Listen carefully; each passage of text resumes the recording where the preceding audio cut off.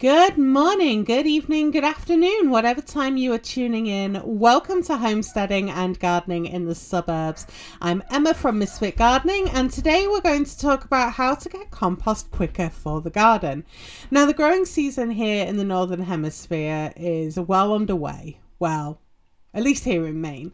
I'm finding that the compost pile is growing rapidly. There's a lot more stuff that's going into it, but there's also a lot more to composting than just leaving things in the compost bin, especially if you want enough usable compost to spread on your garden beds during the summer and fall when your plants are really needing it most. So let's go through a few tips to help you get fast compost. So tip number one is to have enough materials. The more materials that you have, the faster your compost is going to heat up and start breaking down. You want a bit more of those high carbon containing materials, like 25 to 30 parts more of those materials than the fresher nitrogen rich materials. So you might be thinking, what are these carbon rich materials? Well, we're talking things like dry leaves in fall, chipped small branches or prunings, straw, wood dust or sawdust, wood shavings, shredded paper, torn up cardboard, 100% cotton batting or thread from quilting if you're a quilter, pine needles, stuff like that. It's things that were once alive but quite some time ago. I've even seen on composting groups on Facebook, and yes, there are dedicated composting Facebook groups. There was one keen composter who composted a pair of jeans, another one who composted some cotton t-shirts, and one very dedicated composter who composted her underwear. These high carbon containing materials are usually dry, and they take a long time to break down in a compost heap, particularly in a cold compost heap where you're just layering things in and leaving it. And that's how, most of us gardeners compost. We just kind of throw things into the compost pile and leave them there and forget about them. What about the nitrogen materials? These are things that are fresh. They're things that were very much recently alive, so there's a lot of moisture in them. So things like grass clippings, kitchen scraps, chicken manure, these are all high nitrogen materials. And these materials that go into the compost pile, they've got different amounts of carbon and nitrogen to them. So even your high nitrogen materials have got levels of carbon in there, and the high carbon materials have got levels of nitrogen in there. But wood chips, shredded cardboard and sawdust have really high levels of carbon and need a good amount of nitrogen-rich materials to offset that and help to work to break those down efficiently. And it's easy to get to this 30 parts carbon to 1 part nitrogen just by adding in 2/3 more carbon materials for each container of kitchen scraps that you're adding from the kitchen. So, for example, I shred paper and newspaper that come in the mail, and I have that kind of on hand. So when I'm going to take a bucket of kitchen scraps down, I will take a couple of buckets of shredded paper down and I will add that to the compost. So for every 1 bucket of kitchen scraps, I'm adding 2 buckets of shredded paper into the compost pile at the same time. Now, a large pile, so we're talking one that's about 1 meter high by 1 meter wide or 3 foot by 3 foot. That is really ideal to start composting fast, because that amount, that volume of material that's there is going to really break down for you and break down quickly. So if you happen to come into extra materials while working in your garden during the growing season, then you might really want to think about some hot composting and making more compost right now whilst you've got an opportunity to. And that leads me to step number 2, which is to turn your compost.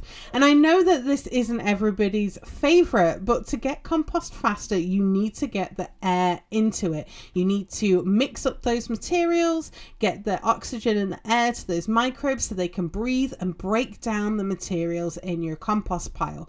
And this is how hot composting works. The microbes are working hard to really digest and break down those materials, and that compost pile is going to heat up, and it heats up fast. But one of the great things about hot composting is those temperatures that it reaches to not only kills off any pathogens that are in there, but it can also stop weed seeds from sprouting in your compost. So if you're kind of hesitant about just composting generally, hot composting is really, really good because it's going to give you usable compost in a shorter amount of time. And here's the good bit, you actually get more compost out of it by doing it. You lose less than the cold composting, where we're just kind of leaving it, where you'll have things like worms and stuff that are taking that into the soil below your compost bin. And that's a really good point to make, that too often we as gardeners, we are missing out on getting usable compost for the garden by just letting the compost sit there. And if we take the time to get in and start turning that compost, we're going to have a product that we can put to use so much faster, and it's really when we need it. So when we're turning the compost, we want to start by taking the materials that are on the outside of the compost pile and on the top, and we want to put them so they're on the bottom of the pile and on the middle of the compost pile. And it's a bit of work, but it is much easier if things like branches and vines and stuff like that are all chipped up first. The smaller the bits of materials that are in there, the smaller they are, the faster things are going to break down. Now, hot composting enthusiasts will build their compost pile, leave it for 4 days, and then every 2 days after that, for the next 14 days, they're going to turn it over, and they're going to have finished compost at the end of just 18 days. So think about that. That is less than a month, and you can have a decent amount of compost to be able to be spreading all over your garden. Now, I have a pallet composter that my husband built me using some pallets that we found on the property, and I just move it down each bay. So I'll start at one end, and then after a few days I will move it into the middle, and then I will move it into the next bay at the other end, and then when I move it back, I'll move it back into the middle, and then I will roll that over into the bay that I started with, and I'll keep doing that to move the compost up and over. And you can lift it up and over the actual pallet if you want, or you could load it into a wheelbarrow and then move it into the composter. Whatever works for you. If you have a tumbling composter, make sure that you're getting out and turning it, tumbling it over every few days. That oxygen is needed for that hot composting, and that's really what's going to help break things down a lot faster. Tip number 3 is to consider adding a compost activator. There's lots and lots of different compost activators, also known as compost starters, that are available to buy. I like to use my bokashi compost, so I will put the contents of my bokashi compost bin into the middle of my compost pile, and then I water the whole compost heap with the diluted juice coming out of the composter. That is my usual way to kickstart a compost pile that is coming out of winter. But there are others, and like I said, you could buy one if you want, but there's also free options. So some people like to add yarrow leaves or stinging nettles, grass clippings, manure, or comfrey leaves. So there's plenty of free options that you can use as a compost activator without needing to purchase something off the shelf as a compost starter or activator. So see what's available in your yard or nearby, maybe over at a friend's house. Let's see if there's something that you can use to kickstart your compost pile. Number 4 is to check the moisture level. Now, the microbes in your compost like things to be moist, but not flooded. So when you first build your compost pile, you want to wet those dry materials or water each layer as you build to make sure that there's enough water to get started. If you live in an area with a lot of rainfall, though, you might want to think about covering your composter to help keep some of that rain off, because as you're letting rain get into your compost, some of those nutrients that are in that compost are going to be lost. So the rain's going to wash them away, and maybe even wash away your compost too. In a drier climate, conversely, you might need to be watering your compost pile more often because you're losing a lot of moisture from it. checking the moisture in your compost as you turn the compost pile is the easiest way to go, and keeping a watering can or a hose handy to add water to those drier materials to help keep the microbes happy and working is going to really help your compost decompose and turn that garden waste into gardener's gold.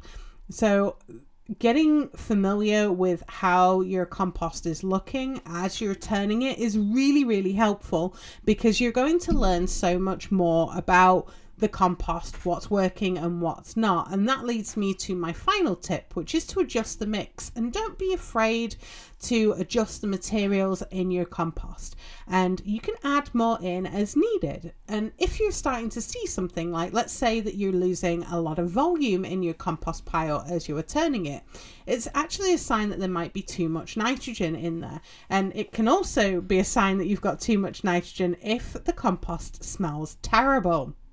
A stinky compost pile is a sure sign that there is way too much nitrogen in the compost.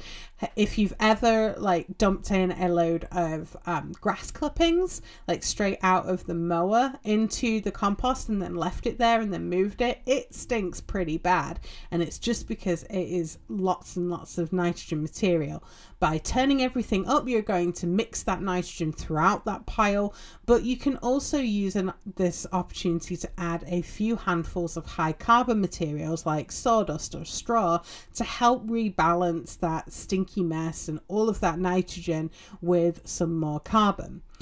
On the opposite side, if your compost is going really slow during the growing season, so it's not because it's frozen and it's too cold, it might be a sign that there isn't enough nitrogen in there. So you can try adding a few handfuls of high nitrogen materials like coffee grounds or alfalfa, or maybe more kitchen scraps or chicken manure if you have chickens, as you're turning everything to help see if that speeds things up a bit more.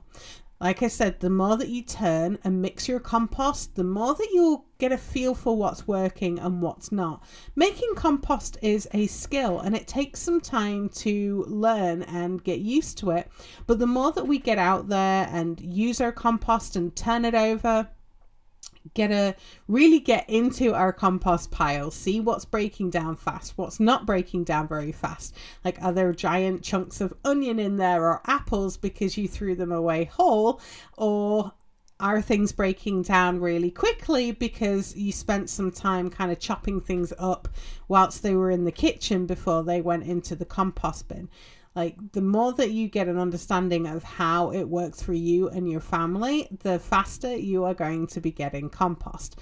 And of course, don't forget to use the compost in the garden once it's finished. And let me know over in the Facebook group how you like to make your compost. What tips do you have that you could share with other gardeners? Until next time, I hope your garden grows beautifully, and I'll see you all next week.